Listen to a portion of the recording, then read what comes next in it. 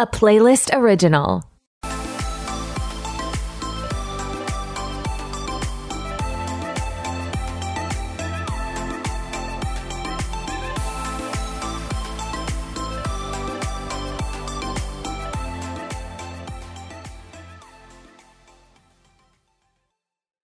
In summer 2012, the second season of The Glee Project, a show that saw people compete for a role on Ryan Murphy's Glee, premiered, and 17-year-old Jessie's life changed forever.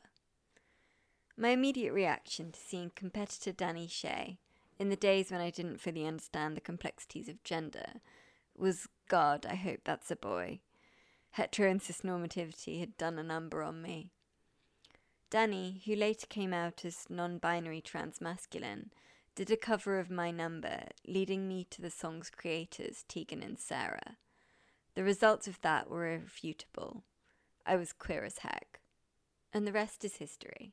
In honour of my queeriversary, I'm going to be delving into that history to reveal the culture that shaped me and my queer identity, which is still being shaped today. For this episode, I'll focus on music, TV, and theatre. So first, let's go back to my roots. In 2003, Season 2 of Fame Academy, I'm sensing a pattern here, was won by Alex Parks, a Cornish lass with a glorious pixie cut, who won my heart. I recall doing a project on her in primary school, presumably for music class, and my friend Bryony saying, "You do realise she'd be more interested in you than you are in her," explaining that she was a lesbian. Cut to me sitting on the sofa of my friend Millie's house watching the music video for Bulletproof by yet another pixie crop woman, Ellie Jackson, aka LaRue, 6 years later. I didn't quite understand the feelings I was having, but I soon would. Musicians were key to developing my understanding of sexuality while growing up. I think where TV and film were a communal activity shared with my parents and friends, music was something I could experience and process alone, and the visual medium was still there via music videos. I remember watching Tegan and Sara's back catalogue, hoping I could find some ounce of the confidence that they had to live authentically, and later, once I had mostly come out, videos by the likes of John Arson Weiss and Julian Baker, in whom I found solace, a communion with other LGBTQ+ folk through a screen. I remember seeing LP's video for Into the Wild and feeling so seen. I still go to gigs of queer musicians such as Orla Gartland, Pillow Queens, Hayley Kiyoko, Grace Petrie and Marika Hackman on my own. I guess it makes me feel like a part of some secret, extra special club.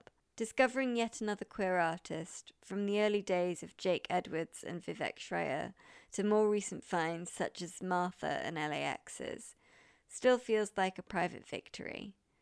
Though I do remember, pre-coming out, getting my mum to take me to my first official Tegan and Sara concert. I'd already seen them once, supporting the Killers, and audibly screaming with the rest of the crowd when Tegan took one layer of clothing off, so I suspect my mum may have had an inkling. My relationship to music, especially in terms of how it relates to my sexuality, has in many ways been a very solo affair. Just the other day, during a holiday, I spent the evening watching music videos of Lucy Dacus and Cody Frost while my mother lay in bed on the other side of the room.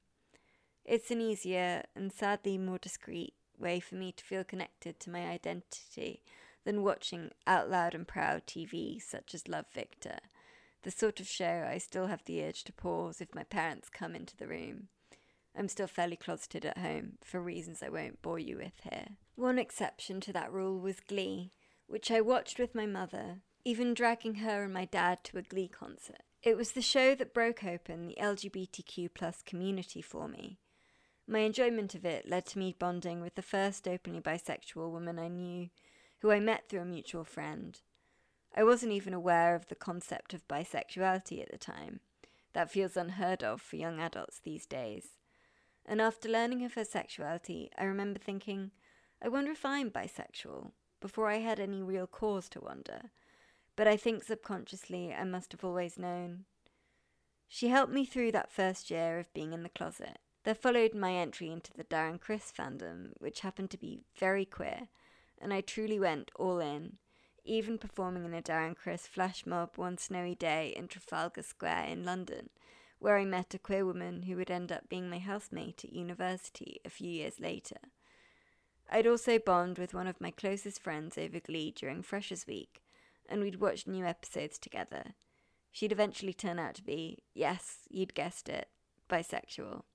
It's truly the case that if you don't see it, how can you be it? And in the days when LGBTQ+ representation was severely limited, Glee took me out of my straight mold and introduced me to my people, both on the screen. The Santana-Britney relationship was revolutionary. Inside the screen, online friends pre-TikTok, and in real life. Speaking of representation, every queer woman remembers their first The L Word watch.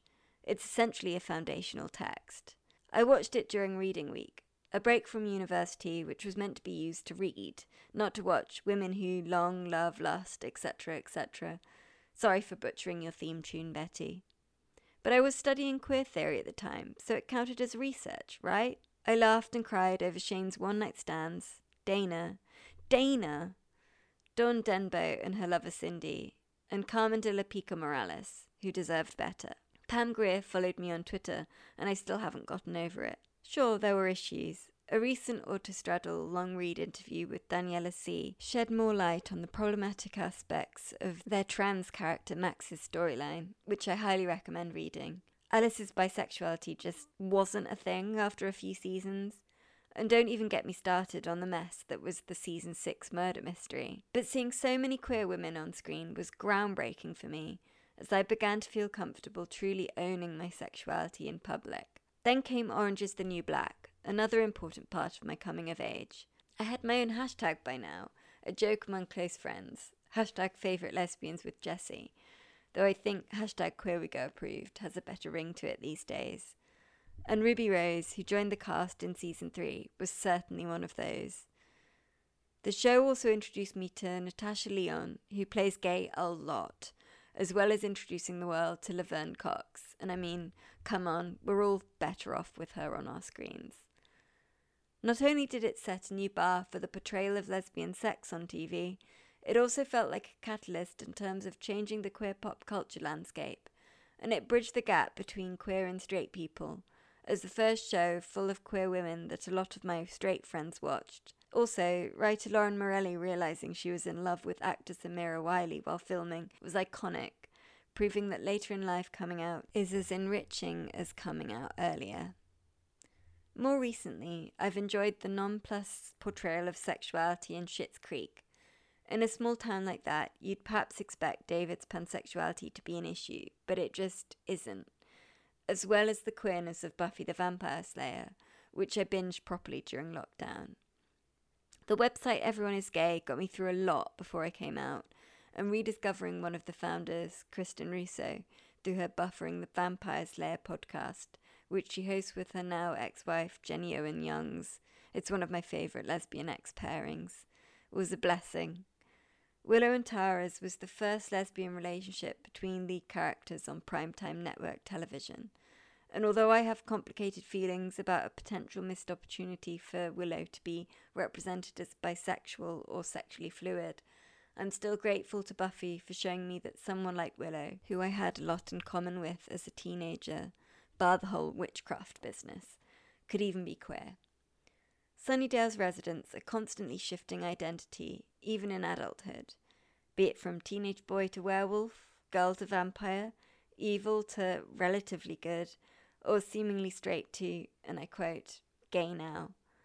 By the time you'd figured a character out, they were probably already different, and as someone who feels like their identity changes an awful lot, that's huge.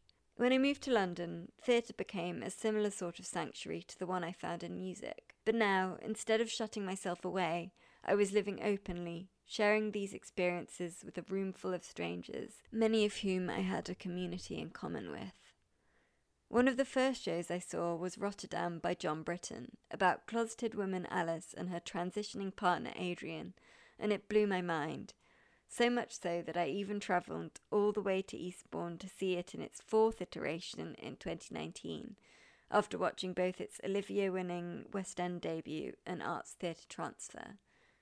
This was made even more exciting by the fact that non-binary actor L.J. Parkinson, otherwise known as drag king Louis Cypher, currently starring in Death Drop at London's Garrick Theatre, was now playing Adrian, and trans actor Elijah W. Harris was playing Adrian's brother Josh. Later, Zoe Cooper's Out of Water and Fun Home, the musical based on Alison Bechdel's graphic novel, both helped me process some of the trauma that came with growing up queer. The former regarding bullying at school. I was called a lesbian before I had any inkling that that statement was about 80% correct. As the play says, kids really can smell the difference on you. And the latter regarding my own relationship with my father. But when it comes to queer joy, very little can match that I feel when watching the musical Everybody's Talking About Jamie. So much so that I think it deserves a podcast episode all of its own. There was also something really powerful and inherently queer about the Donmar Warehouse's all-female Shakespeare trilogy, directed by lesbian Phyllida Lloyd. But what really stood out to me was Jade Anuka's powerhouse performances as Hotspur, Mark Antony, and Ariel, and seeing a bisexual woman continue to kill it as a writer and actor is chef's kiss perfection. Biphobia and the fetishization of bisexuals are fairly pervasive, even within the LGBTQ+ community. I've been accused of being greedy, and I've lost count of how many times I've been asked for threesomes. Jade's most recent work, the monologue Bees, was filmed with Pearl Mackie, another bicon who played the first openly gay Doctor Who character, for the Old Vic as a continuation of 2017's Queers performances curated by Mark Gatiss. It explores the lockdown experience of a black queer woman who chats about the co-opting of the pride flag during the pandemic and finding her future wife on a dating app, but being scared to meet in person in case the isolation has made her forget how to socialise and flirt, not to mention the question of where they'd go, thanks to the endless closures of queer spaces. Even the block of flats she has just moved into is on the spot where a now demolished gay bar once sat. What hit me most was when she was discussing her relationship with her father. We never talked about it, about me. I know he knows, but he never asks me, and I never say. It's kind of a weird way to live. Having her own space in her first partially in flat is so important for her to be able to thrive, and I get that. Of course, I'm still learning. As one of the first in my own circle to come out, people often assume I've got my bleep together, and I've had friends sigh with relief when I've told them I'm still figuring things out. Opinions on labels can change on the daily, and I tend to alternate between referring to myself as bi and queer, though I do feel loyal to the definition of bisexuality as being attracted to more than one gender, rather than two genders. Don't at me. I choose this word over pansexual. I'm sure plenty of people will argue against my definition of this as being attracted to people regardless of gender identity. But for me personally, often gender, or more specifically gender presentation, does have something to do with attraction. I love androgyny, for instance.